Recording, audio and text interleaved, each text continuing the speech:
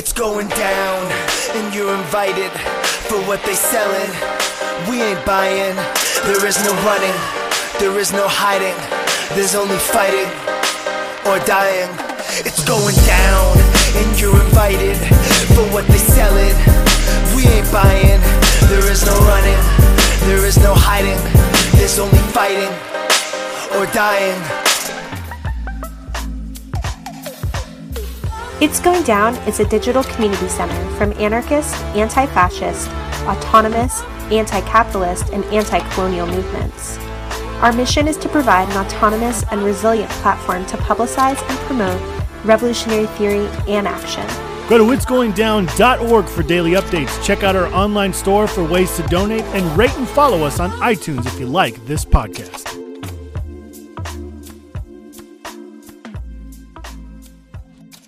Thanks for tuning in. We have a special program for you today. We have a roundtable with participants from Crime Think It's Going Down, and also a friend out in the Bay Area that organizes around trauma and climate change. And we're going to be talking about what's been happening this summer, how people are responding, and sort of the broader political, strategic, and organizational questions that brings up. We're going to be covering a lot of ground. We were joking before we started recording that obviously we're not going to be able to solve any of these problems. But as we enter into a period where we're dealing with the ramifications of climate change, global warming, and everything that entails. I mean, literally as we're recording this, the latest hurricane has hit Florida. Puerto Rico, once again, is in a crisis from another hurricane that's hit. Pakistan is dealing with monstrous floods. People in Jackson, Mississippi are dealing with the water infrastructure breaking down after flooding there. There's a lot going on, but there's also a lot to look at and think about. So just to kick us off, over the past several years, we've seen a rise in militant anti-colonial struggles against extraction. Of course, Standing Rock being one example. Autonomous disaster relief initiatives, land defense struggles. I'm just curious, what do you see as the strengths and weaknesses of these various forms? What I see with a lot of these struggles, so like if we're thinking about points of commonality, right? One of the things I've really seen, there's sort of two elements to this that I think really separate this from, say, groups like the Sierra Club or Greenpeace or something like that, or even Extinction Rebellion, like groups that are trying to do these sort of things within the realms of officialdom. When that happens, when movements kind of take that posture, they end up getting separated from the actual conditions on the ground. And one of the things that happened at a place like Standing Rock, or one of the things that's happening in these autonomous disaster initiatives, is this kind of reattachment down to the actual space where the action's happening, where the activity is occurring, where the actual impacts are being felt. And there's this immediacy to it and kind of concreteness to it that I think is really different from sort of appropriations of similar things in the past. At the same time, though, I think a lot of these initiatives sort of get stuck in scale. And they end up either limiting themselves to, say, just stopping a pipeline, or limiting themselves to just helping with disaster relief. And often the broader context that they're talking about, which they are talking about, is getting lost in the kind of message as the events are playing out. And so I'm not entirely sure how that gets remedied, but it's just something I've sort of noticed as these have played out. Yeah, absolutely. That definitely tracks with my assessment of the situation also. One of the things that I feel like is related to this that I see happening is that, now obviously this is super varied depending on where you're at, like what regions you're in and, where you are situated with relationship to material access and material scarcity. But I do see people moving away from strategies of redistribution and toward these potentially longer term viable strategies of building material interdependence from those ground conditions that you're identifying. And that is going to be super important for, in particular, people who are maybe used to what you're indicating, like a less place-based organizing, or less place-based politics. And that's going to become increasingly important as we see people starting to move around as well. Like, how do we maintain a sense of connection to the specific needs of the places that we're in as people are moving more broadly? And then, there's definitely just a call to move beyond this kind of crisis response model, which is unsustainable at the rate and severity of the crises that we're engaging. Again, I think one of the more interesting parts of what happened in 2020 for me was actually the way that it connected to these campaigns that we're talking about here. Not necessarily in an overt political way, but in a sort of tactical or energetic way, right? That what we saw during the uprising was a similar sort of push into this kind of direct engagement with the state, right? Away from let's try and do things through budget processes, right? Now things got pushed back into that form by the end, right? But there was this moment at the beginning, at least where I was, where things really broke out physically into the world and everything became very immediate, became something that was right in front of us, something that we could experience very directly and touch. That immediacy, I think, really reshapes a lot of the tactical decisions people make, the approaches that they use, and their objectives, right? In ways that are really ultimately very helpful if they're not, as you were very aptly saying, stuck into this mode of crisis response all the time, which is generally how a lot of these campaigns have sort of arisen, is they're sort of in reaction to something else.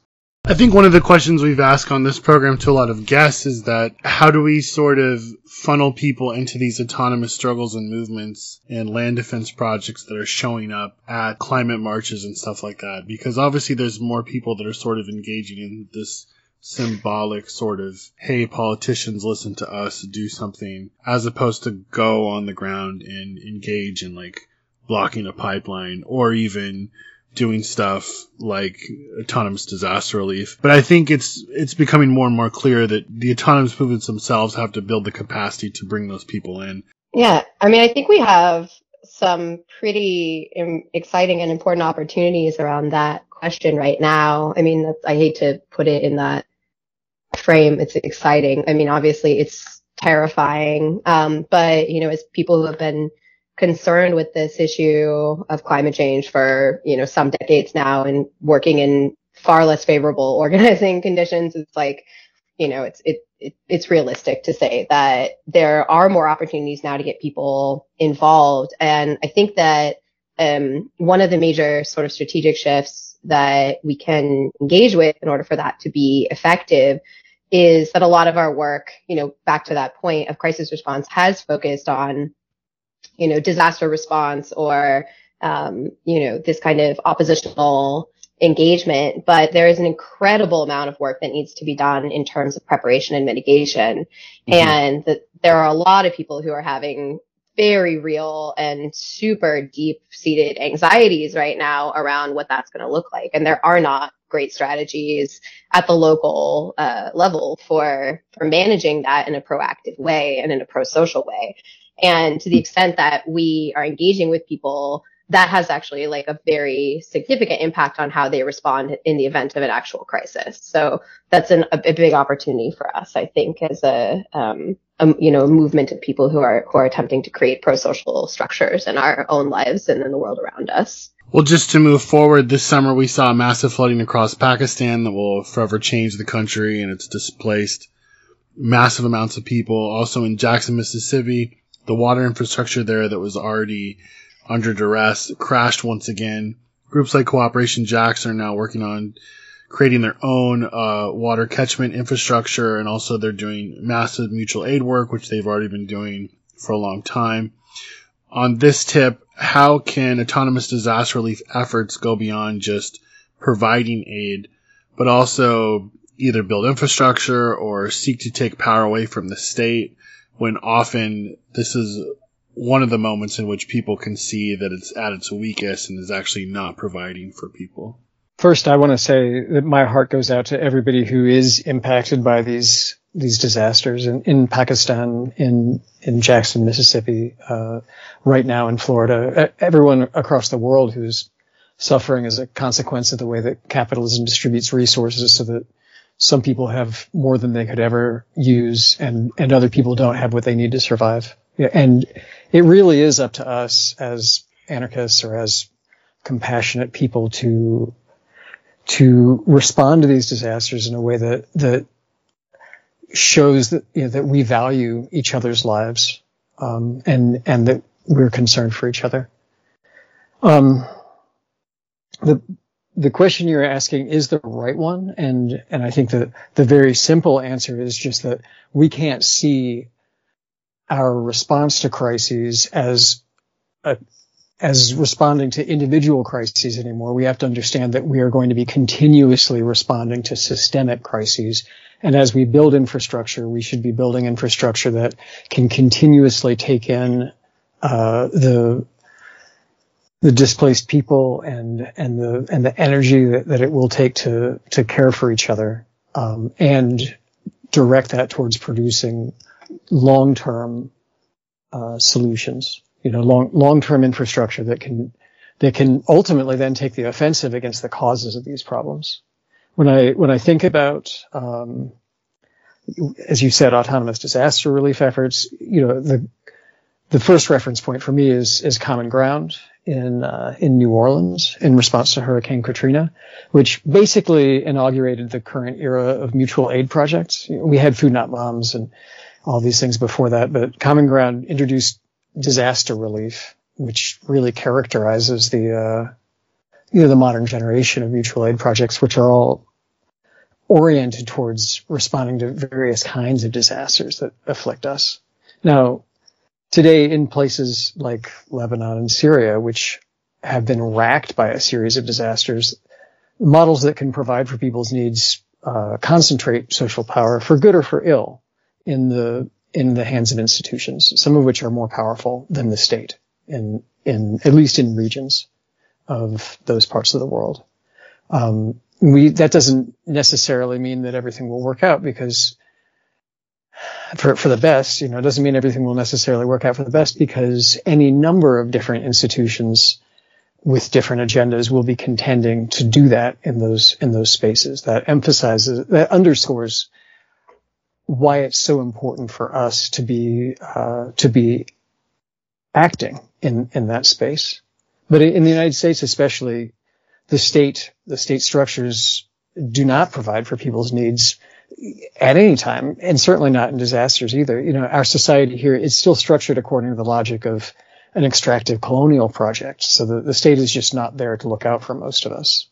And as cascading environmental disasters just hit us one after the other, there's going to be more and more waves of displaced people, of climate refugees. So this means that it's not just a question of trying to get resources to people, or trying to house people every September and October, in our homes as people have to flee New Orleans, then go back to it.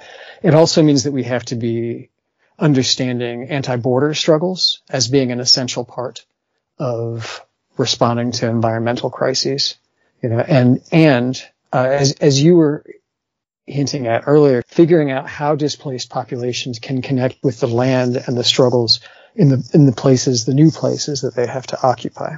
Our basic hypothesis, speaking now about people in crime think circles, is that one of the defining conditions of the 21st century is going to be that life is held increasingly cheap. We saw this during the high point of the COVID-19 pandemic, and I imagine that we will see this more and more as the spaces where life is valued become more and more sort of armed and fortified citadels, and the rest of us find ourselves outside of those. So struggling against the fortifications, struggling against all of the different social mechanisms that divide people into valuable and unvalued.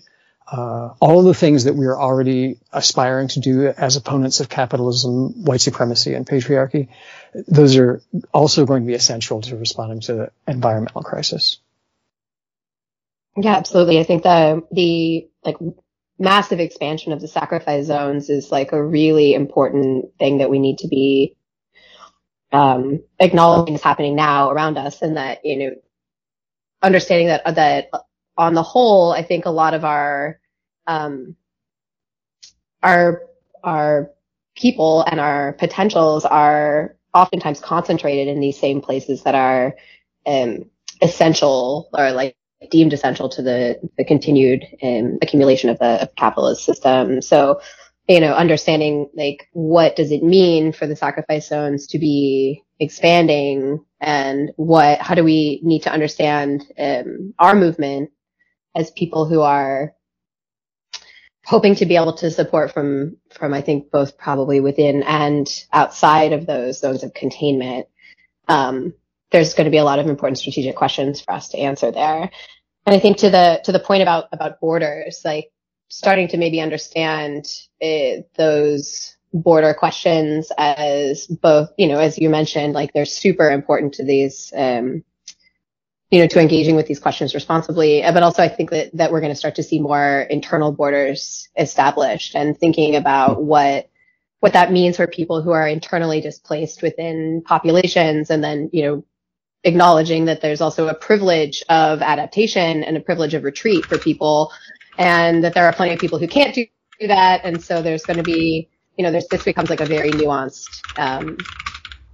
it becomes a very nuanced question, as we try to figure out how we need to be available, and what sorts of resources we need to be able to deal with all the eventual problems that we're already seeing and are getting worse. I can just see situations getting to the point like in Jackson where, so for instance, the infrastructure has just collapsed and the state is saying basically, well, we'll give you only a portion of what's needed in order to fix it, but you've got to basically figure out the rest on your own.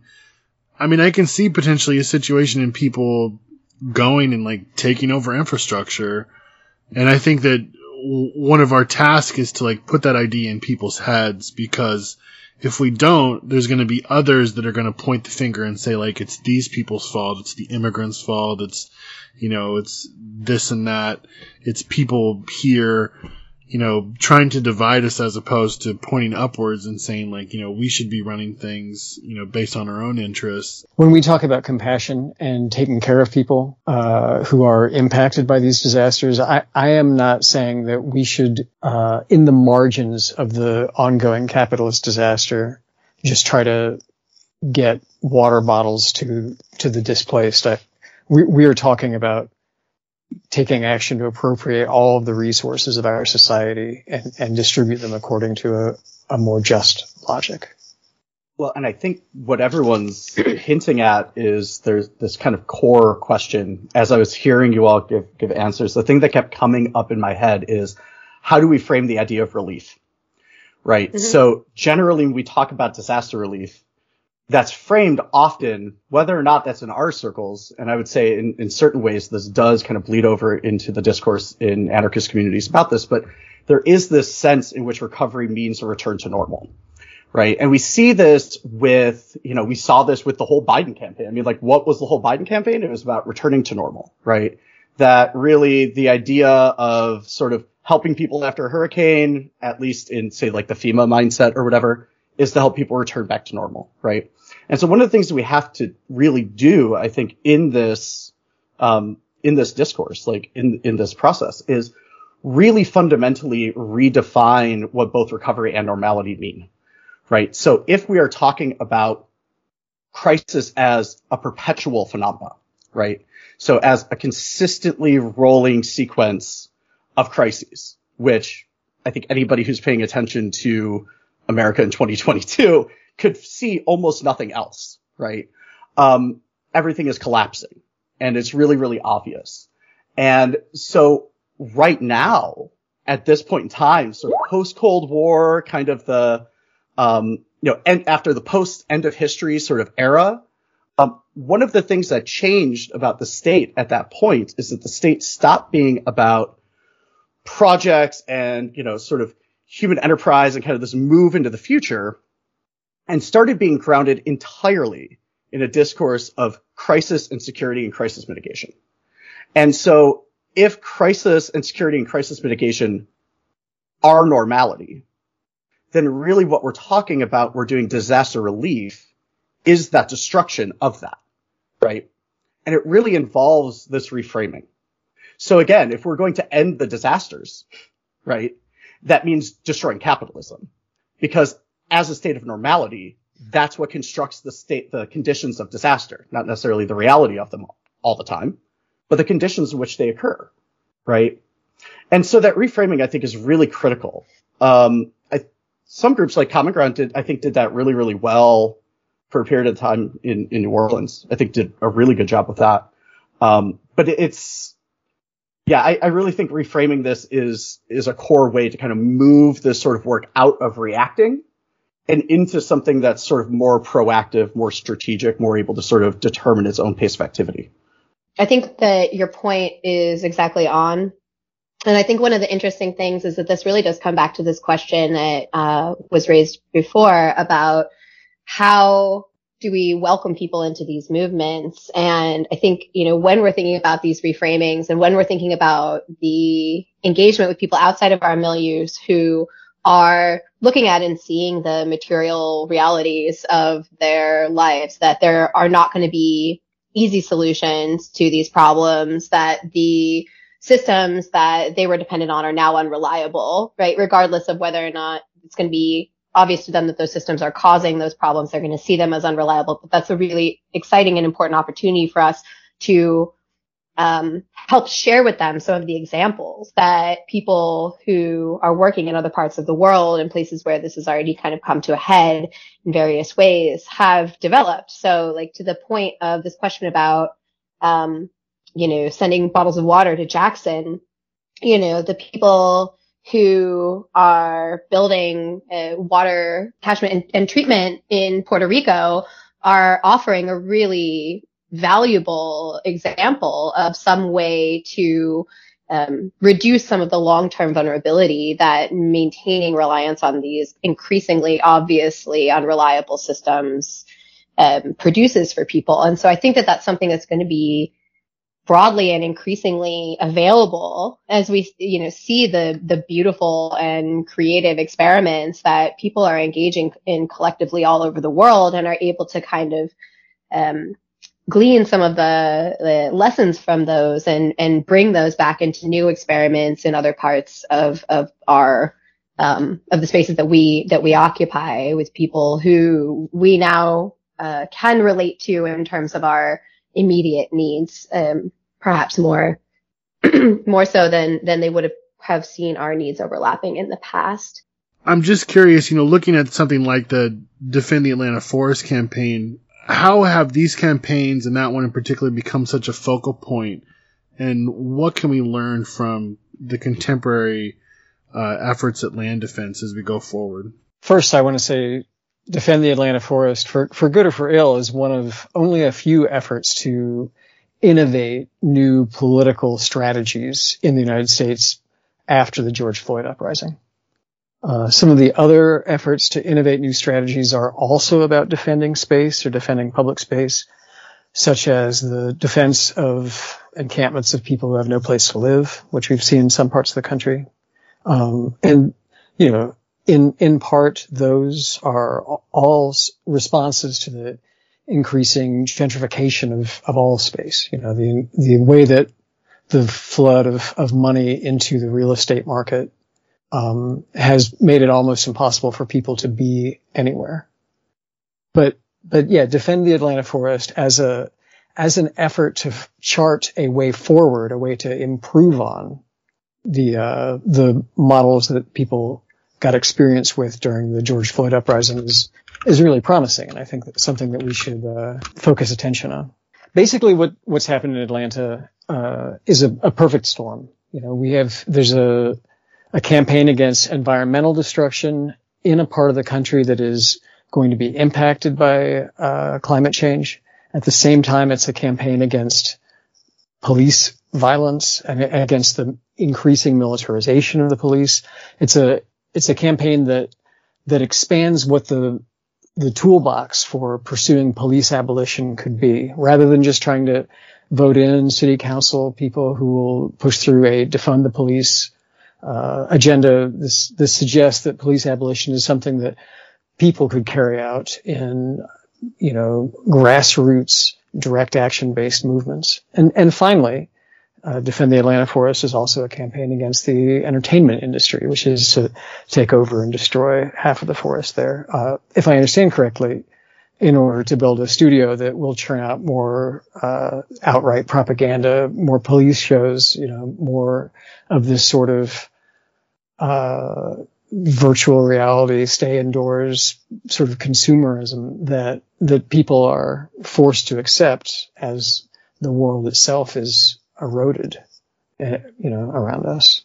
And it's finally, I say it's a perfect storm also because people are confronting the white supremacist roots of land distribution in Atlanta, which, it was originally the homeland of indigenous people who were driven out of the forest and then was used as a prison farm, especially targeting the black population. So the Defend the Forest addresses environmentalism as something that is fundamentally interconnected with all of these other struggles and understands them. The strategy confronts all of these different aspects of our era as interlinked. Let me poke you a little bit on that because I know Crime Think has put out some stuff on Defend the Atlanta Forest.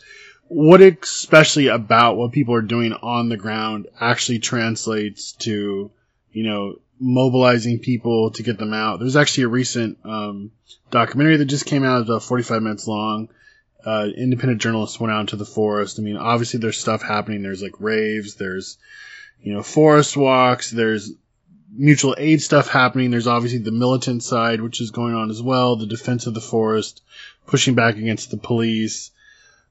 But just talk about, what's the feeling there that's happening that's, successful? Well, I want to say first, they're successfully employing diversity of tactics, understood not as a tolerance of difference, but as a positive project, integrating the different capabilities of different sectors of the population, integrating different approaches and discourses into a mutually beneficial whole.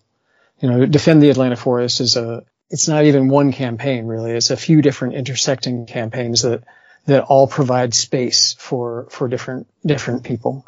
Now, one of the most important aspects of this, as you reference, is that the forest itself serves as an autonomous space, as what we would call a space of encounter, a space where people from, different parts of the population can encounter each other on different terms, can discover what their potential is, what their shared capabilities are outside of the logic of capitalism, and through occupying the space together and the consistent participatory activities of protests and also just shared presence, a sort of a new social fabric is woven, a population that can defend the preconditions for us existing on this earth, So some of what's been most inspiring for me is just that the forest has offered a space for this sort of joyous, affirmative, creative, collective activity that for example, the last week of action there, which, it'd be possible to misunderstand it just as a music festival, but really activism in our time, we are often having to go without joyous, affirmative, creative, collective activity. We are often isolated or engaged in these sort of grueling struggles or just emotionally draining labor or challenges. Being in a space that is joyous, that is pleasurable, and that is nourishing, and that therefore a lot of people who might not otherwise choose to be activists will want to inhabit is really important. It creates a space in which people can go through a political process of development and establish a shared sense of what they're trying to do together. And really, for me, it reminds me of the squatting movement of the 1980s and 1990s, where if you're at a music festival, where there's a door price and there's bouncers and so on, it's a totally different thing than if you're all together because of your shared commitment to defend a space. In that situation, it means something different to hear a breakdown or a breakbeat. A breakdown or a breakbeat is a way for capitalists to, accumulate profit if it's in a club, but if it's in a forest where that you're defending together, the artistic, contributions that people bring, you experience them as a celebration of your collective strength, and that creates a different relationship to culture, you know. Another thing that makes the forest defense work is that there's a spectrum of different options for how to be involved, from going to the occasional demonstration to, if people have their hands free, to permanently occupy the forest and engage in perpetual open struggle against those who are trying to destroy it. I want to say something also about the choice to defend a forest, which is, it's not an old growth forest. You know, the Atlanta forest is not, it's not like a place that you could have eco-tourist, I don't know, you wouldn't get like a tour guides making money walking bourgeois people around the woods pointing out the redwoods. You know, this basically, the Atlanta forest it's like dandelions growing out of the concrete, you know. So what's being defended here is not something that is understood as exceptional. It's actually wildness itself. The promise of what this campaign represents is not a future where there will be eco-tourist preserves, but rather degrowth as a goal in all environments. And the fact that this is taking place in an urban environment with all the volatile possibility of, you know, concentrated populations, means that it can be a participatory social movement that has the potential to spread and wildly, to get out of control. And this contrasts with some of the old Earth First examples that come to mind when you think about this, like the defense of the redwoods, which largely took place far away from cities. You know, the exception, if you go back and think about the old Earth First movements, would be the Minnehaha Free State, which actually was in Minneapolis, you know, and we could go back to those examples and see what really made some of them succeed. You know, there's the anti-roads movement in England also as an example, but in all those ways, the forest defense stuff in Atlanta, really updates ecological defense for the post George Floyd era, you know, and finally, I want to say this is possible. It's possible in the first place just because a critical mass of activists and rebels in Atlanta succeeded in preserving their relationships and their projects and their political momentum from the previous rounds of struggle. So in that way, there's a continuum between interpersonal symbiotic relationships and the preservation of the ecosystem as a whole. Yeah, I think that's something you mentioned that really jumps out for me. I think that there's an opportunity in the Defend the Forest space that I think a lot of people are taking really seriously to heal some of the wounds of displacement that are, you know, experienced both by the Muskogee tribe who, you know, came back and, you know, brought their native language and their native dance back to their native lands for the first time in, over 200 years. And also for people who had been living in Atlanta and had not been feeling connected to that part of the land, to come into that space and to build new connections with the land around them that was sort of in their backyard, but wasn't being used as a space of wildness, as a space of possibility. On the whole, at least this is what I've been told by people who've been down there on the ground.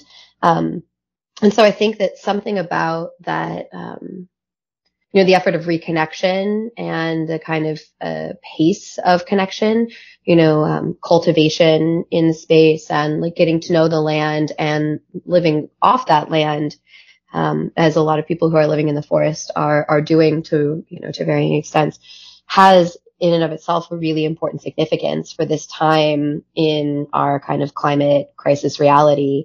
And I think to the point of tactical innovations, like something that it seems really important to me at this moment also is the kind of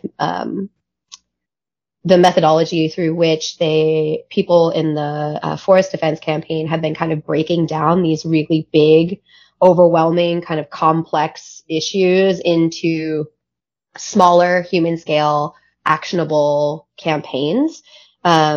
in particular, trying to disrupt the relationships between contractors who are supposed to be preparing the land for development, and the, larger institutions that are contracting them to do that, has been successful. And in the process of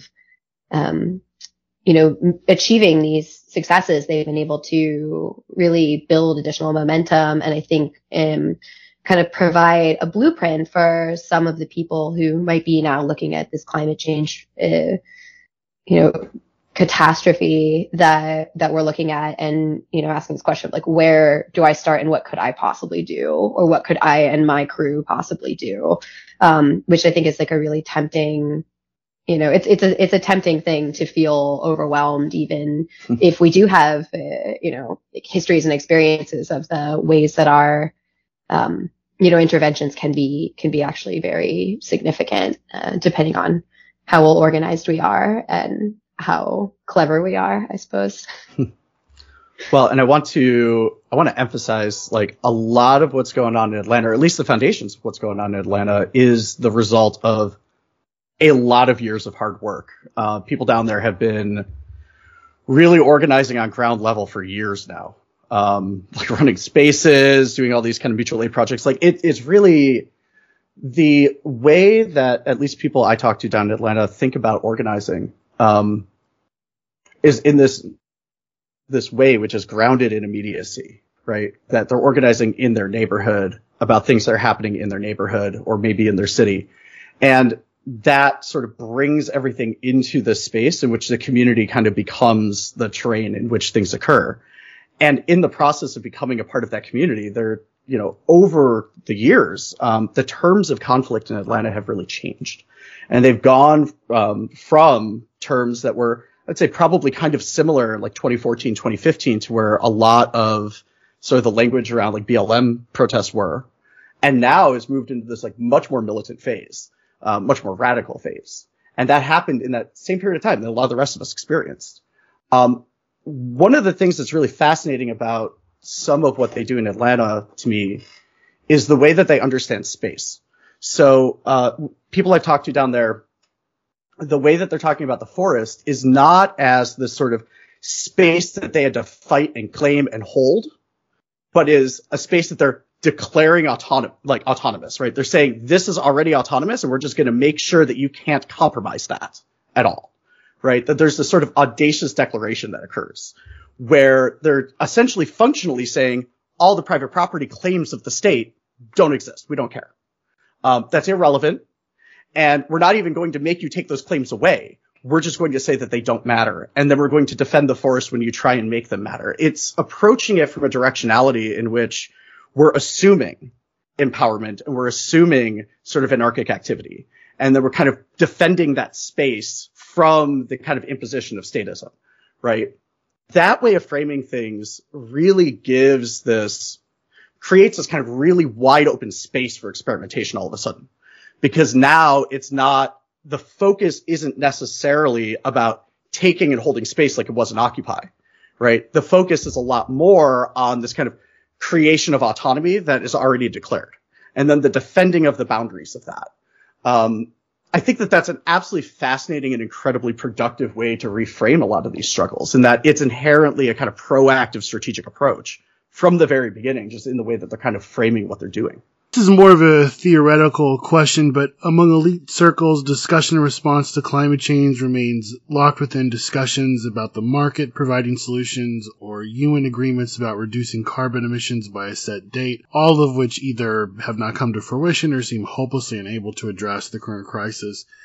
As we continue into the decade and going forward, I'm curious, how you see the elites and how they either address or talk about or relate to climate change, how that will change possibly. I mean, I guess that's a really complex question. And I think, at least from my position, I would say in lots of different ways, depending on who and where we're talking about. Obviously there's an incentive for elites to continue to try to keep the thing on the rails, keep the train on the rails. And, continuing to put forward these solutions as, long-term viable is going to be really important for them to, maintain from, what their perspective is like some kind of social order. So, I think, obviously they'll continue to attempt to do that. Now that being said, I think that in a lot of spaces that will actually start to look differently. So like, for example, there's I think a pretty broad understanding that we don't have necessarily the resources for, we're out on the West Coast, so we don't have the resources for, fire mitigation and fire response that we're going to need ongoing. So, community engagement in fire mitigation and preparation is going to be really important. So, to what extent is the state going to try to move into that space and capture and, control that preparation, and, what, I suppose, like, what resources are they going to make available for that, and what strings are going to be attached to that? Now, that's a question that I can't answer now, and I think we're going to have to just sort of start to kind of move with it as we go. But we've already seen, with the COVID crisis, for example, among many others, we've already seen state interventions in what are essentially freeing up emergency funds for, what would otherwise be autonomous organizing efforts. So, I think that there's a good chance that those boundaries are going to blur significantly, and that's something that we can sort of be prepared for, and sort of maybe position ourselves in a way where that can be actually advantageous for us. Because I think that part of reducing the sort of like panic that, is something that threatens elite control over our societies, will start to potentially look like supporting some of the projects that we would want to see that would help us move away from them to some extent. Now, obviously that's my like kind of optimistic stance on this issue. And it's something I personally am trying to work toward. And, I'm kind of at this point in my life where I'm thinking, well, the crises that we're facing down right now are very realistically just beyond our, existing resources to engage with. And I'm personally starting to come toward this idea of being a little bit less precious about where emergency resources are coming from, provided that we're very thoughtful about how we use them, right? So that we're not building organizations that depend on, say funding or resource distribution from the state or, NGOs or whatever, but that we're like, when those funds are available in these kind of like crisis panic moments, perhaps we're able to kind of capture some of them and use them to build these these more durable, longer term systems that we're going to definitely continue to need to build. I think we can see a bit of a window into how the wealthy and powerful are going to respond based on what they're already doing, right? So if we look at the strategies they're already employing, some of them want to shoot themselves to Mars, right? Like that's for Jeff Bezos and Elon Musk. That's their strategy to deal with climate change, is just go to Mars, right? Some people are building these ridiculous bespoke custom bunkers like in Idaho, and they're hiring whole like military contracting companies to like defend them in the case of a disaster, right? Other people are sort of, taking the kind of sort of profit first approach, right? And what they're doing is they're sort of engaging, but only to the degree that it becomes profitable. And those are kind of the approaches that we're seeing right now. And all of them share something in common, which is every single one of them is a strategy of distancing. They're all strategies of abdicating responsibility, right? They're all strategies of being able to say, well, we screwed everything up, but now we're just going to peace out later. Have fun. And reducing, we talked about this earlier, right? This kind of reduction of the area in which crisis is controllable, right? And how that's shrinking. A lot of these strategies that we're starting to see amongst the wealthy and powerful are tending in that direction. Whether that's sort of as this kind of, isolated compound, or whether that's sort of as a weird seed-setting, Ayn Rand-inspired colony or whatever. There's all of this, there's this kind of consistency in we are going to, essentially select the people that we want to survive, and then we're going to create a condition that's survivable and sacrifice everything else. Now, I think what's going to be interesting about that is we have to actually think about what wealth and political power actually are, which is that wealth is a category that exists in relation to market capitalism. And at least in the way that it's understood in this question, right? Like in the context of this question. It's not something that, say, in a situation in which whole cities are getting flooded, massive amounts of people are getting displaced, there's huge resource shortages. That's not a situation in which capitalism survives necessarily. And then what happens to wealth at that point for these people? Because all of a sudden that wealth is irrelevant, right? What happens to political power when the state breaks down? It doesn't mean anything. And so the only point I see these people intervening in any kind of serious way is at the point in which their own positionality becomes threatened, in which wealth and political power are starting to collapse and are starting to be less and less and less operative in everyday life, right? That's the moment in which I can see them responding. We have an example of this a bit if we look at the collapse of the Soviet Union, where there were many people inside the bureaucracy that just did whatever they needed to do to kind of survive kind of stagnation and resource shortages and things like this, only to, at the very, very, very end, try and act drastically to save the system from itself, right? I see a similar thing, unfortunately, playing out here. And it's one of these dynamics which is going to necessarily persist unless something very dramatic changes either in the process of this collapse or prior to that. Yeah, I mean, I think like that certainly is true of the elite. And I guess to whatever extent, not to like complicate this unnecessarily, but to complicate it in a way that feels useful to me at least. I think that there's going to be increasing division among the elites in terms of how to engage with this. And, if we're talking about like the local elites, right? We're talking about the people with political power in a municipality or in a county government or something like that. Now, obviously, we understand that those aren't elites in the grander sense. Like, those are not the people who are trying to flee to Mars or whatever, but these are people who, at least by proximity, have some accountability to people around them because these are people whose, offices and homes you can storm or whatever. And we see this also, like, I don't know, I'm thinking about, in the Great Depression, like, not to say that this was a good outcome, but a lot of the federal relief was the result of, panicked governors that were, being called by panicked mayors because people were storming their offices and their houses, right?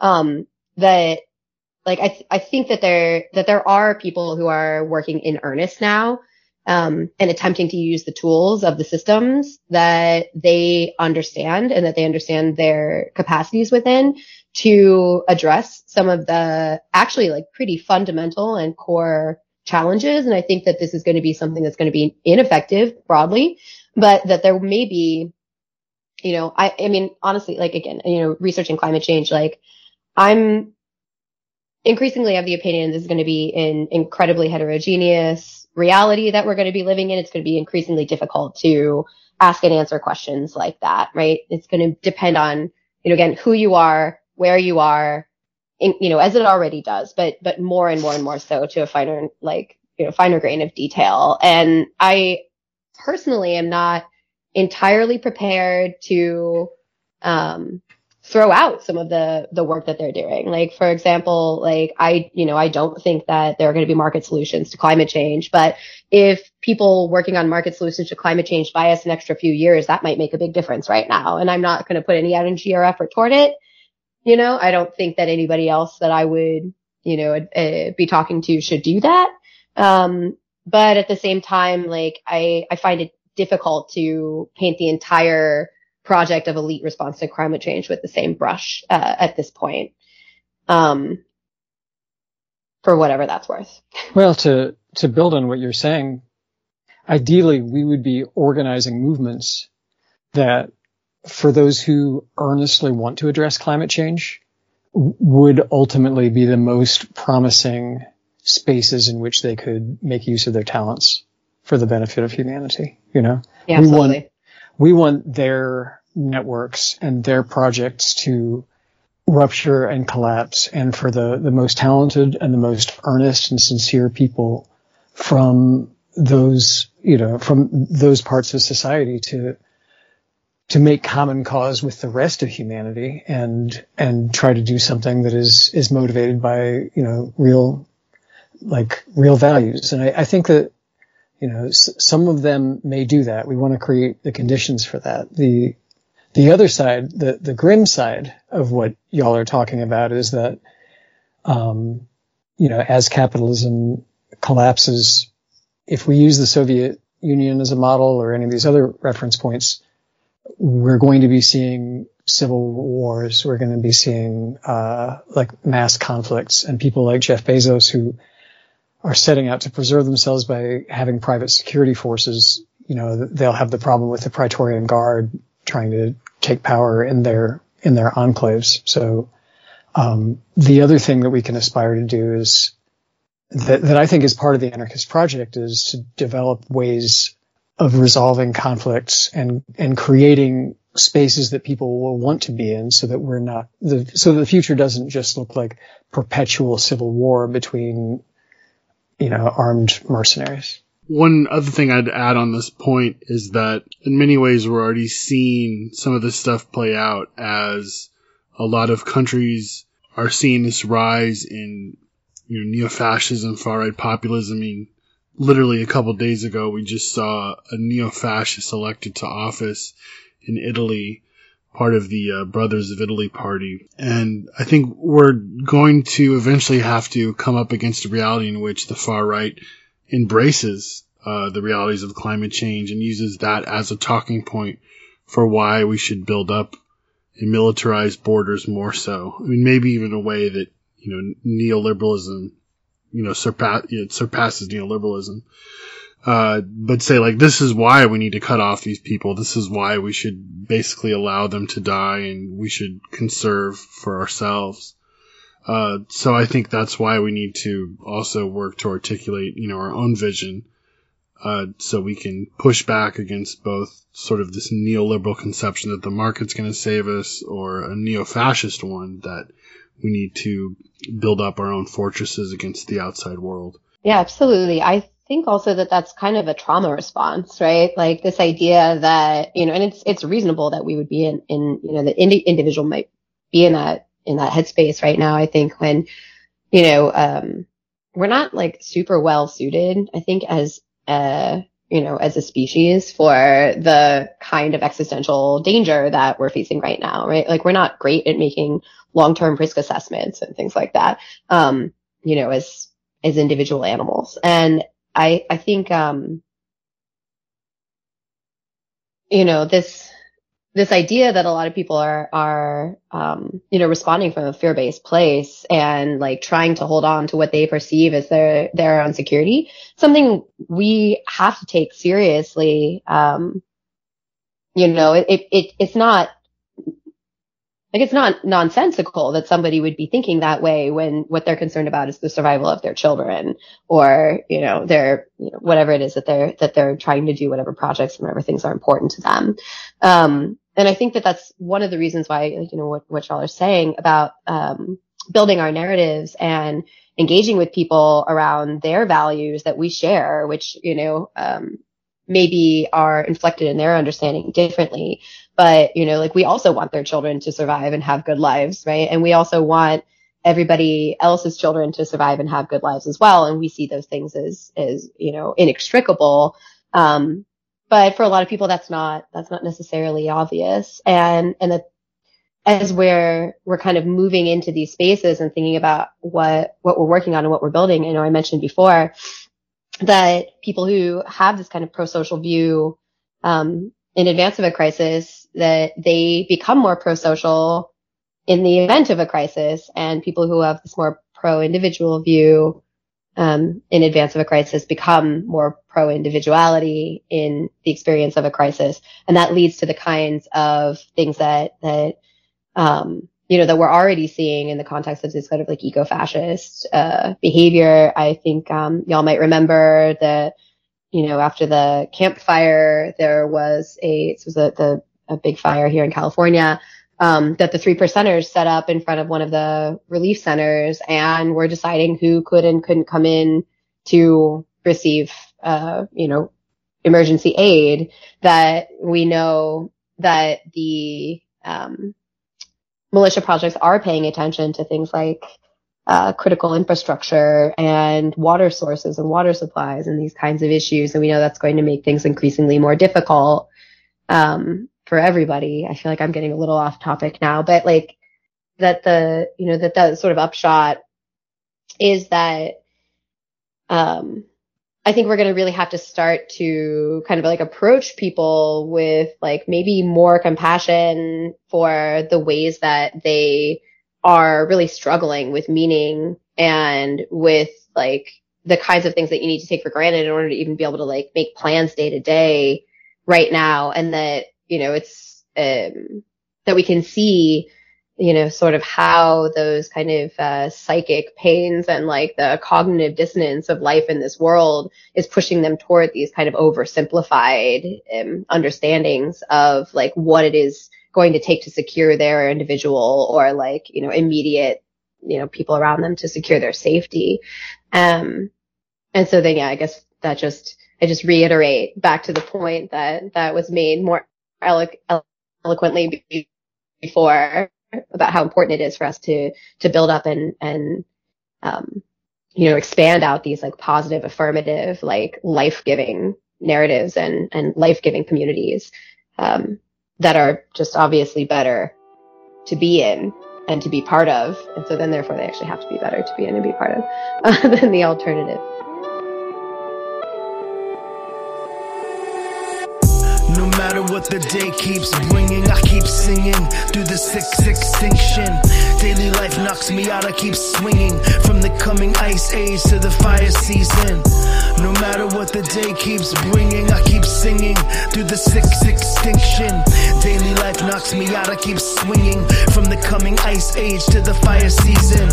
Numb, bumbling, without a salary, humbly humming, confronting totality, stumbling to the rhythm, running with the scissors, running with the wolves, running against this system. Through the holes in the ozone, I see the gods poking out our eyes, but I barely cry. The body count rises, the world moves on, everything surprises, yeah, nothing does or can. I'm just trying to manage my time productively, to live beyond the desolation they forced on me. I was born with guns drawn on me, but I refused the pit that they get dug for me. A friend said to me, you gotta stay in the fight. That's what I didn't do. Stubbornness is stubborn nose, my attribute. What is anything worth making? Between big bust and inflation, all this waiting is egging on a sinking feeling. No matter what the day keeps bringing, I keep singing through the sixth extinction. Daily life knocks me out, I keep swinging from the coming ice age to the fire season. No matter what the day keeps bringing, I keep singing through the sixth extinction. Daily life knocks me out, I keep swinging from the coming ice age to the fire season. My grandfather, my favorite role model, now lies dead, but he left me the shotgun he kept under his bed. And I don't like guns, but I do mind dying, break dancing to a broken world with imperfect timing. Hardest bars is no one rules us, still believe we got this, I mean we got us. History's the deepest conspiracy, they fooled us. Ready for the newness, I refuse to eat dust. No longer choking on your exhaust, all of us tied pawns in the Holocaust. Just wanna break bread with friends, escape the mausoleum, and take my kid maskless to a science museum. Those over there were the dinosaurs, and they roamed the planet for 165 million years. Us humans been around 100,000, and we blasted it to bits without the need for a comment. No matter what the day keeps bringing, I keep singing through the sixth extinction. Daily life knocks me out, I keep swinging from the coming ice age to the fire season. No matter what the day keeps bringing, I keep singing through the sixth extinction. Daily life knocks me out, I keep swinging from the coming ice age to the fire season.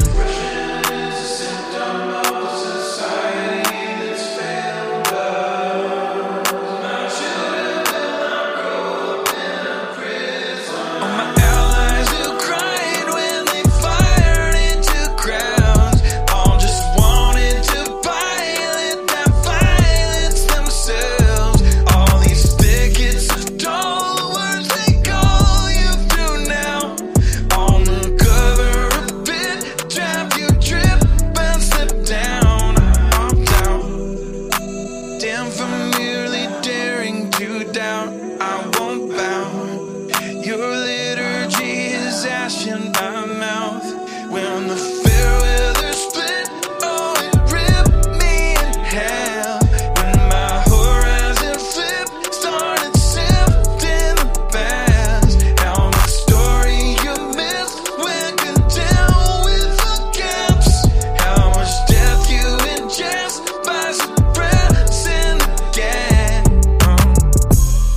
does it make sense for the climate movement to make demands? I know demands have been sort of an issue that people have kind of gone back and forth over. I'll start, since I'm coming from a collective that published a widely read text entitled Why We Don't Make Demands, addressing precisely this, and our analysis has always been that it's better to organize powerful movements and that force the people who hold power to make concessions, rather than identifying in advance what would serve to get us out of the streets. We emphasize the problem and create a situation in which they have to try to appease us. I think that's we made this proposal coming out of the initial uprising in Ferguson in 2014, and I think it's been borne out by the events since then. The most powerful movements have been demandless, and I want to encourage people, if they want to hear our case for this, to just read our text, Why We Don't Make Demands. But I want to say something also about what the movement against the causes of climate change could learn from the George Floyd uprising. I think that we need a mass-based way to respond to these emergencies in a way that makes use of the urgency as it arises, to create leverage or to exert leverage on the people who are disproportionately responsible for these disasters. And I think that there's a reasonable analogy between the way that policing in the United States disproportionately impacts, communities of color, specifically Black and Indigenous and Latina communities, and the way that climate catastrophes, like the hurricane that's hitting Florida right now, will do the same thing. I think that rather than forming nonprofit pressure groups that are going to try to advance demands, somebody is going to do that. Someone's going to do that regardless. But what we need to do is identify targets that people can exert leverage on. And tactics that are comprehensible and participatory. The George Floyd uprising spread because in the decade leading up to it, people had developed and popularized an analysis of racialized white supremacy and police violence that explained things that nobody else in society could explain, and an associated tool set of tactics so that if you understood the analysis, there was something that you could immediately do in the streets in response to these flashpoints, these specific times and places in which it would be understood if you took action, what you were responding to and why. And for me, this is the question: what if every time there's a hurricane, every time there's a wildfire, when everybody around the country or around the world would understand, people took action in a way that would show who is responsible, who is disproportionately responsible for this situation, and create a social emergency for them, a crisis of their legitimacy.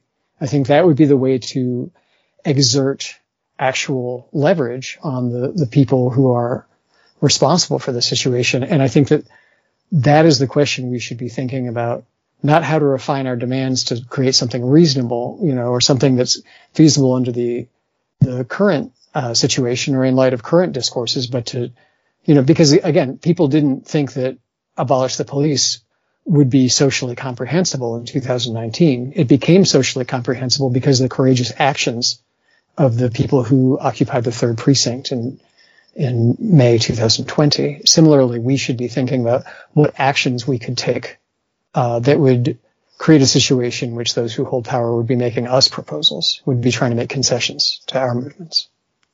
So going forward, how do we see the situation with climate refugees playing out? What trends now will only continue into the future? And how do we build solidarity not only with those caught between borders, but also in the majority world, which are being hit the hardest by the crisis? I think a lot of it is going to depend on how we define what counts as a climate refugee, right? Like in the context of this question. So we have people obviously displaced by disaster, right? We see that all the time, unfortunately. And that number is increasing. But I think one of the things that isn't talked about a lot is what are the follow-on effects of that displacement, right? So one of the things that we are going to see in a situation of displacement is we're going to see, for example, there being just objectively less housing, right? There are going to be houses that are getting flooded and the same number of people.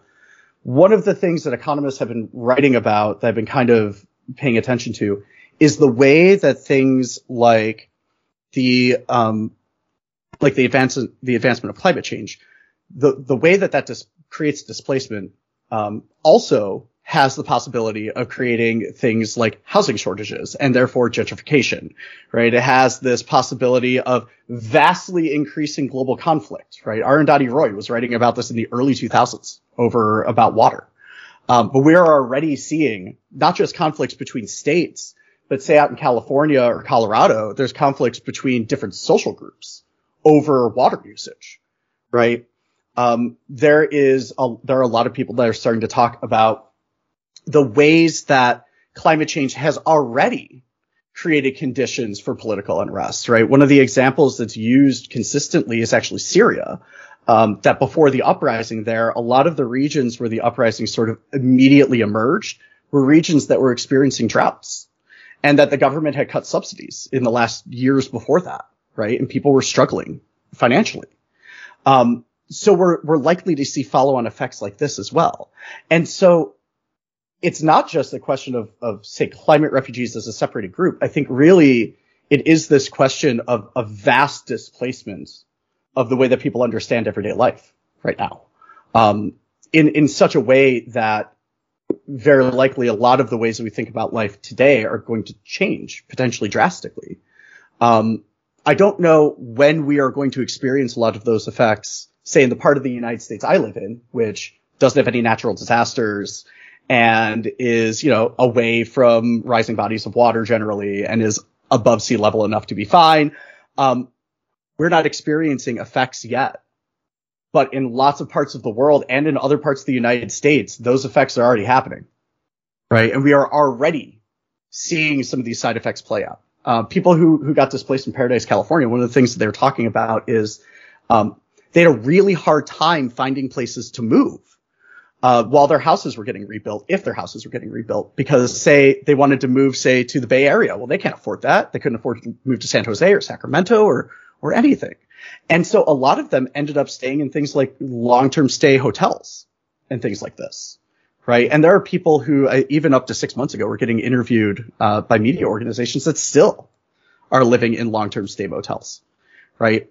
That is a form of displacement as well. And so I think we have to think about this question really expansively, right? As sort of this question of what are all of these displacements very likely to potentially look like, and how are they going to impact each other? I think when we start to think about that in aggregate, it gets almost impossible to determine. But I think in this sort of immediacy of this question, I don't really have an answer, but all I would like to encourage people to do is start to think about this question in really expansive ways, right? Beyond just the displacement of people, but into sort of the follow-on economic political effects of what that means. Yeah, absolutely. I mean, I think that this question of like what is a climate refugee is really important, and kind of spoke a bit to it earlier. When we have people who are displaced from regions like, you say, for example, like in Paradise was burned to the ground. The closest next city over was Chico. Chico's been experiencing a housing crisis ever since then. That created additional layers of displacement for people who were already living in Chico, as well as people who were living in Paradise and couldn't afford to go back to Paradise. The property values in Paradise, I understand, are actually significantly higher now than they were before the fire, which, is something that's confusing, but now they've got all this new construction and, people who are moving out there who didn't even live there before because they want to build their dream homes now. And this, the whole thing is complicated. And, it's kind of a similar thing that we saw, right, following Katrina, which now we have a lot of kind of longitudinal, whatever. We've been able to see what has happened to people over time, right? Like, so you have climate refugees that left New Orleans, and you have those that came back and remained displaced internally. You have a lot of those that didn't come back and now are, rooted in new communities, or maybe not. I think, something I brought up earlier that I really like to bring back into our frame now is that people who are moving in response to a large number of climate-based disruptions are often people who have the opportunity to leave, are often people who have the resources to leave. That you also then have people who are left behind in these places that we would consider crisis zones, disaster zones, and that's also going to be something that we're going to have to be thinking a lot about. And, as people who, I'm from California and am, unable to imagine much of a future out here. And what does that mean for people who stay in that space? What does that mean for people who leave there? Those are pretty important questions. I think to your kind of original question, when we're talking about people whose, the places that they're from are physically uninhabitable, right? The place I'm always thinking about is Bangladesh. In particular, we're seeing that there are issues coming up around flooding, in nearby areas. But one of the things that makes Bangladesh particularly important as a place to look in the context of, how is migration going to impact the larger political realities that people are dealing with, is that Bangladesh is currently fenced in on all sides, but the side that's open to the water, and that, this is, with India surrounding it in its entirety, and that fence is being guarded by 30,000 people all the time, and that you could get shot simply for approaching it. And that this is not something that we should expect as unusual when you're talking about a place that has, 1 billion people, and 30%, I think, of it is at sea level, and the rest of it is already approaching too hot to survive in the summers. That as we're sort of looking at this kind of land is physically uninhabitable, people have to move, versus land is uninhabitable and people can't move. This is why I think one of the things that I've been thinking about for a long time is why the migrant support and squatters movements in the parts of the Mediterranean where those really kick back off, following, the quote unquote refugee crisis that was sort of instigated by the Syrian civil war, why those things became so important, and why that's such an important strategic and tactical space for our kind of connecting with this question of what does it mean for property to be private in the context of shifting habitability, right? And what does it mean for us to have the right to exist in a particular place or not? And how is that challenged in a really fundamental way by the flat out unlivability of parts of the world that have been inhabited for quite some time?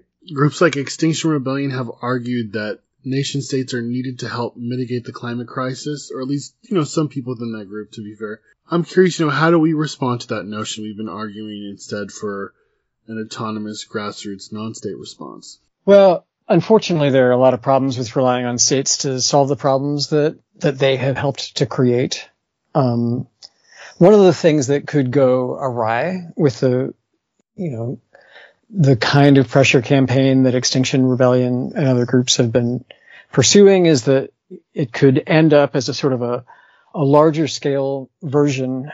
It could end with the state implementing a larger scale version of the sort of measures that touched off the Gilets jaunes movement in France a couple of years ago, where, suddenly gasoline became much more expensive, and then you had this populist movement that was responding to this because the lives of ordinary poor working people were not improved. They actually just became more difficult because of this ostensibly environmental measure. Neoliberal states, which are fundamentally driven by the profit imperative and the imperative to concentrate resources in fewer and fewer hands, will always pass down the costs of change. And in a worst case, this would create a false dichotomy between ecological concerns and class struggle. So from my perspective, we must not become associated with the failures of the liberal or neoliberal state.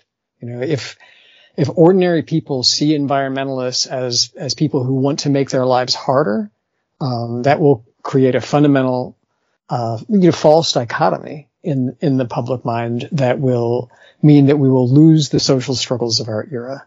This is a good reason not to be associated with the state and with state measures. We have for the last decade in crime think circles, we've had this hypothesis we call hot potato theory, which is that, the state really can't mitigate the impacts of the crises that capitalism has been generating. And so whoever holds state power rapidly loses legitimacy. And we've seen this hypothesis confirmed, unfortunately, with the recent events in Chile, as well as before that, Greece and, Brazil, various places where left governments have held power and have not been able to come through on their promises. So from my perspective, if we're trying to build powerful autonomous movements, we need to be very clear that those movements are not associated with the state and the kind of measures that the state can engage in. And to say a little bit more about this, because some people who want the state to some people who want the state to be the primary engine of addressing climate crises, they're not in favor of neoliberalism. They're in favor of something more like ecological Maoism or something. But again, these are the same people who point to the rapid industrialization of the USSR in the early 20th century as its chief accomplishment. And now they are promising us that only the state could produce a solution to climate catastrophe. And the thing I would say in response to that is that, anybody who's trying to manage a nation via government knows that you end up doing most of what you do for reasons of state. That in order to maintain control over a population, in order to carry out that kind of management, it requires force itself, not just to impose governance on people, but also to compete with other aspiring governments, both within your nation state and outside of it in other countries. So, Lenin and Stalin knew that they had to industrialize the Soviet Union very rapidly to compete with the other capitalist countries, but that doesn't their success in doing that does not mean that they would similarly be able to carry out degrowth and a transition to sustainable technologies under these circumstances. On the contrary, everybody who sets out to manage a state ends up competing with other states to, effectively to be the most powerful militarists and capitalists. So our hypothesis has always been that if you want to bring about social change, the most effective way to do so is to concentrate on autonomous social movements that are driven by the ethics that we hold, not by the necessities of competing for power. I think somebody will always show up to try to make a career for themselves out of trying to implement our proposals through the state, but we will get the best return on our energy, on our investment of time and effort, if we are always using those to try to create direct change and to create a situation that, the politicians have to run along behind us promising to do for us what we demonstrate that we can do ourselves. Otherwise, they'll have no incentive to do those things.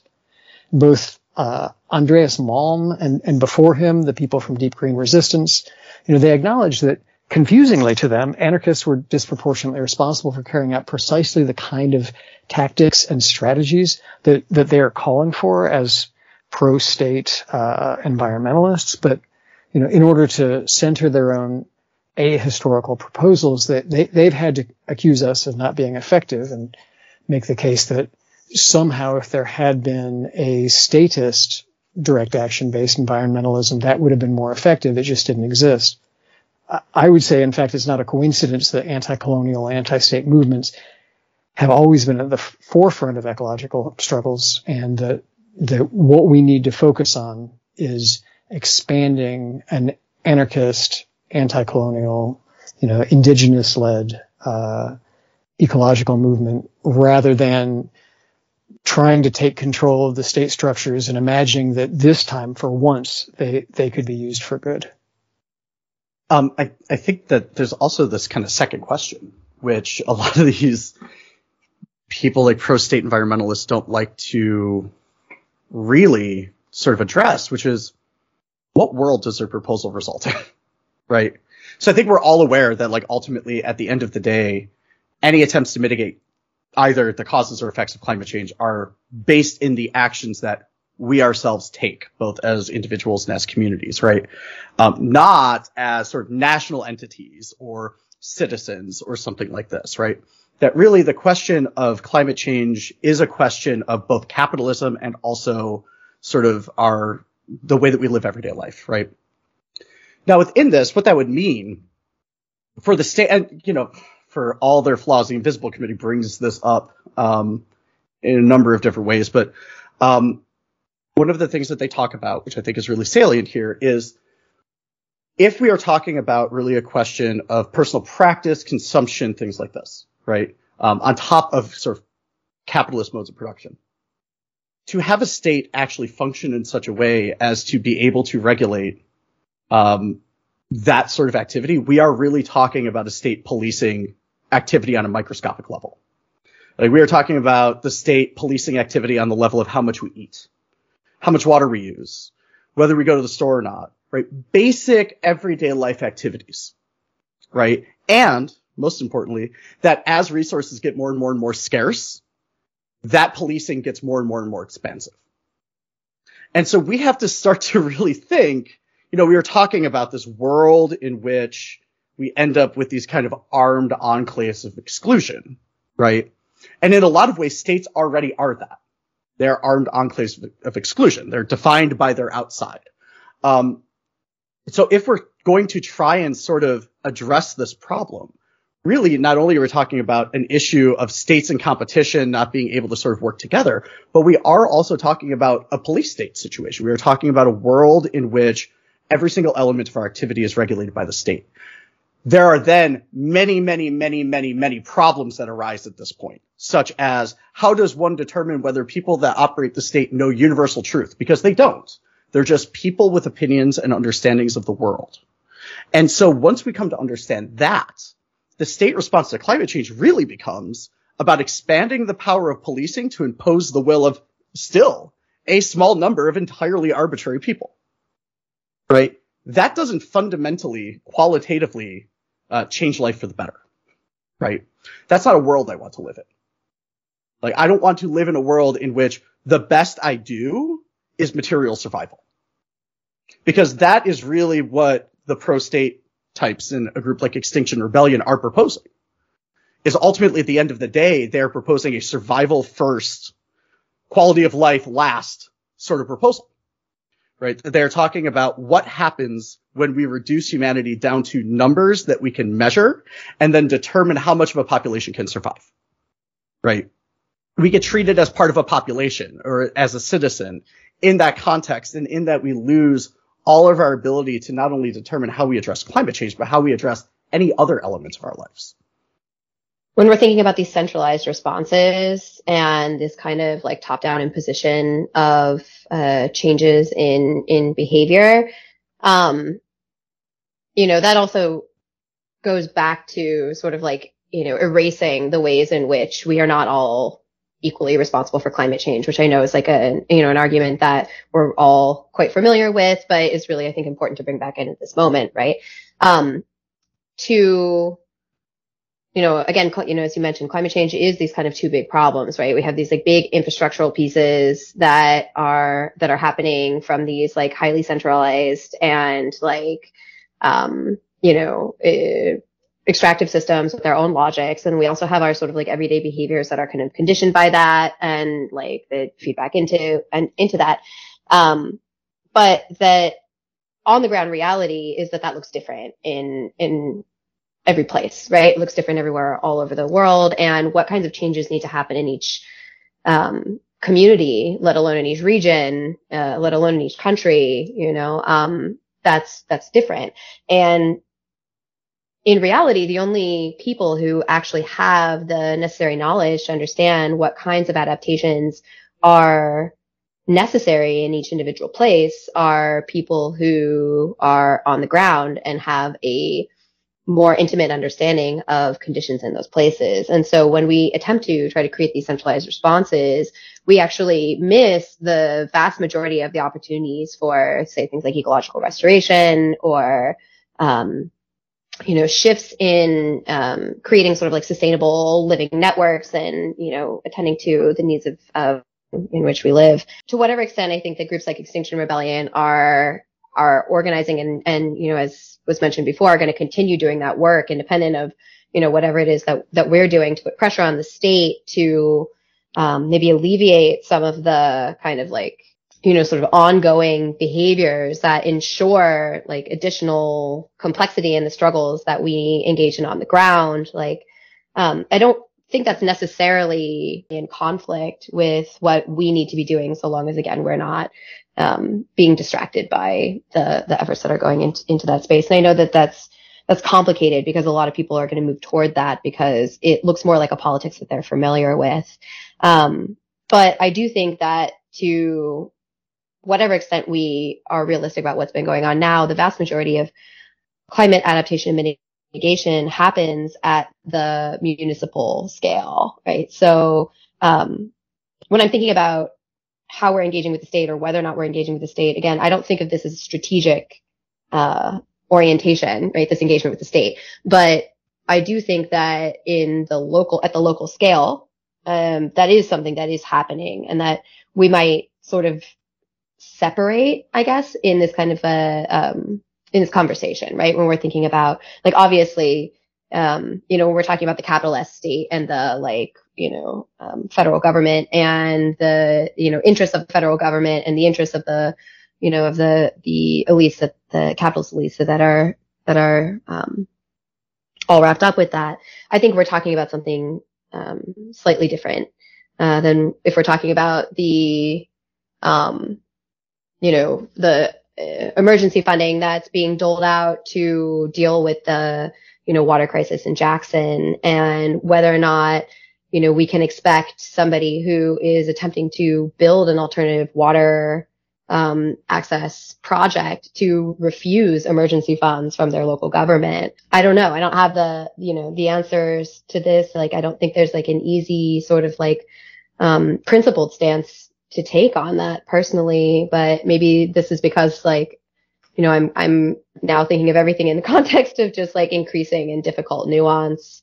I would prefer not to have to do that, but do I think that we're going to get from here to, I do think as increasing crisis is happening, I do think that there are a lot of panic responses that people are engaging in that can be more or less useful, and that putting pressure on the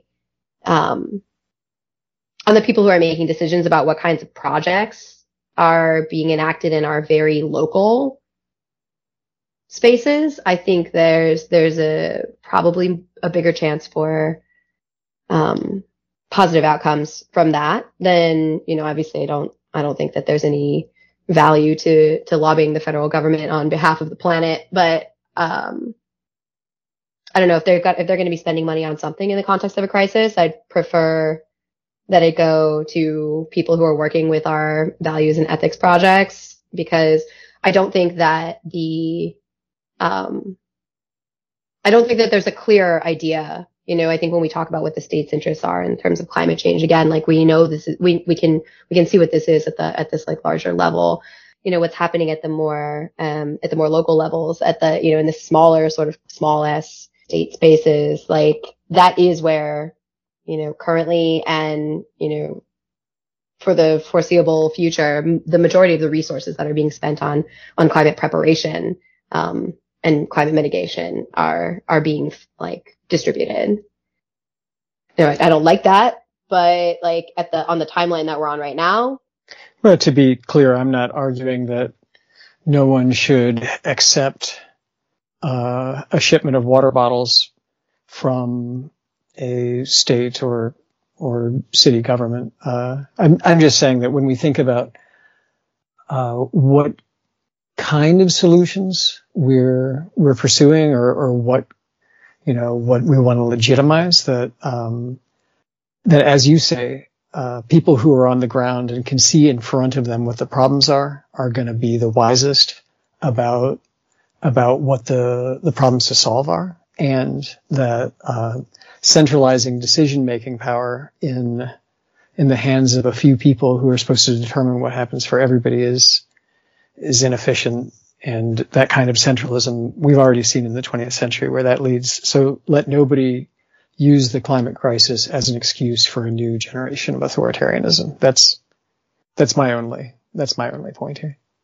No, sorry. That is a very strong point. I think that's very important. So, but, just like kind of, I don't know, because I think about this from a perspective of trauma and community and collective trauma. And there's so much evidence, from like, even if you want to get into this formal institutional research, that people coming in to solve these problems creates, obviously we know this experientially, but it creates, a whole host of long-term problems with the collapse of the kinds of localized infrastructure that is, then supposed to do the ongoing work of rebuilding. And there's also a lot of like personal individual health outcomes that are made far worse by having people come in and solve your problems than, solving your problems together with the people around you and having a sense of agency and a sense of meaning around that. And so this is kind of where I'm often coming from when I'm thinking about, how to relate to the state in the context of climate crisis, increasing climate destabilization.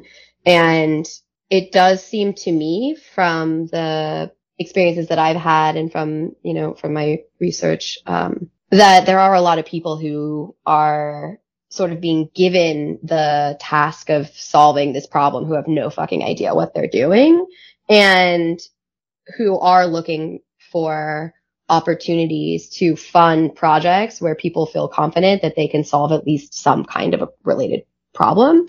Now, again, strategically, I'm not arguing that we should be going out and trying to like shake down those resources, but I also think it makes sense to imagine some kind of a short-term. I hate this. It's really challenged a lot of my, kind of like ideological perspectives, like trying to engage from a practical perspective on like what community climate response looks like. Again, like back to the earlier parts of our conversation, beyond just crisis management and an attempt to, as people were saying before, recreate some sense of normalcy. I don't have the answers. So maybe I apologize if I'm just raising questions that like make it difficult to talk about this stuff in a way that makes sense. It feels to me like a very thorny question. It seems like it should be more straightforward. I wish it was more straightforward. We've been talking about the realities and the threats of climate change and how this is impacting, essentially everything else that's going on. For instance, somebody brought up the growth of defense of houseless encampments, and somebody else brought up how climate change is displacing so many people, so there's a connection right there. So we often use this slogan, no one is coming to save us, and that's becoming more and more real by the day. How does this reality then inform, as we go forward? I have about five friends who are going to get pretty upset with me for saying this, but I always go back to desert when I talk about this question, because I think that book poses one really important proposition on top of everything else that's in there. But the core proposition of that text is what happens when saving the world is no longer a category, right? That so much of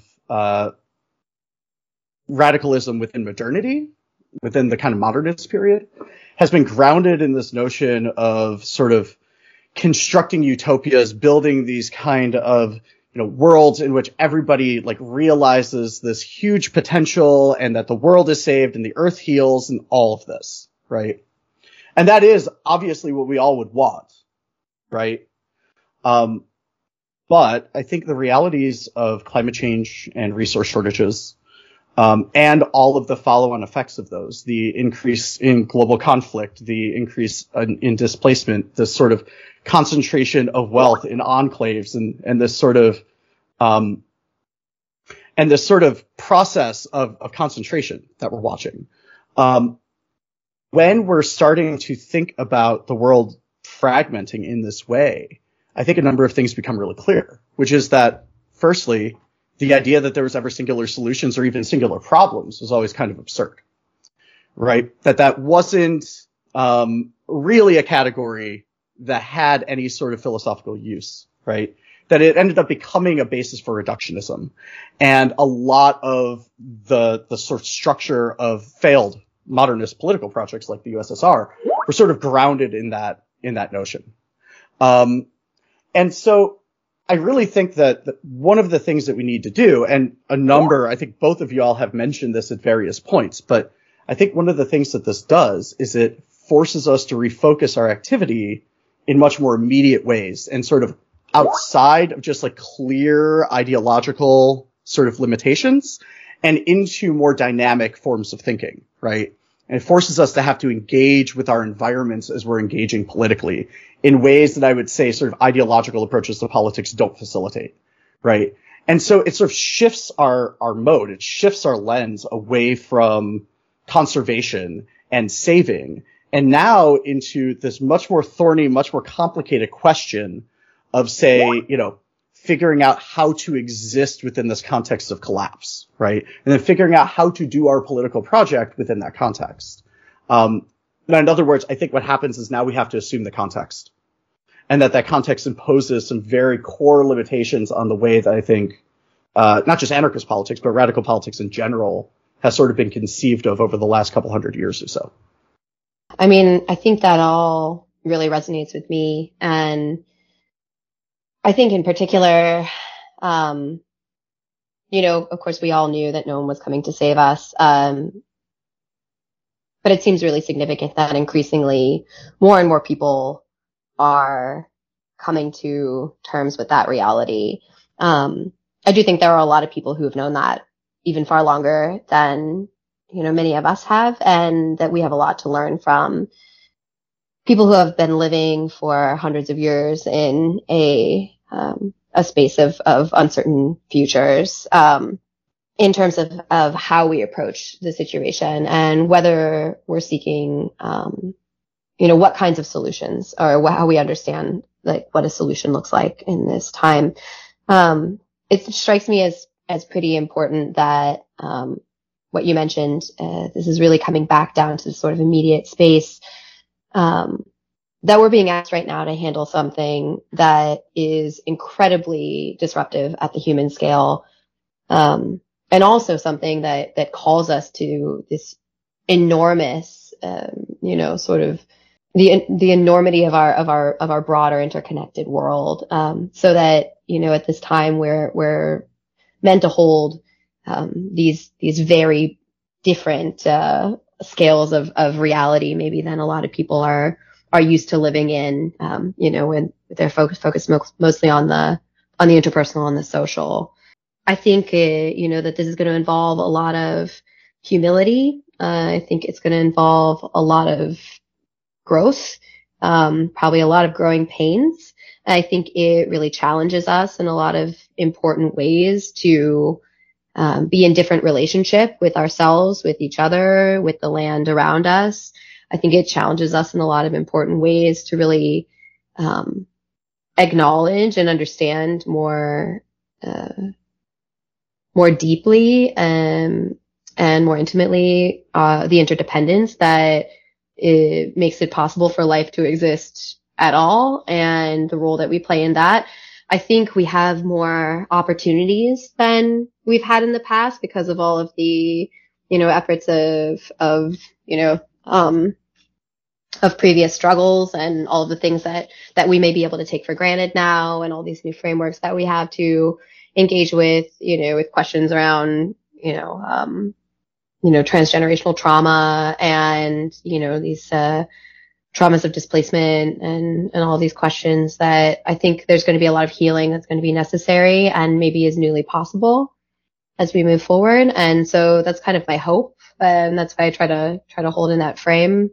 I know personally, like, that's something that people around me have become, I think, more interested in the past years than I had seen in a long time.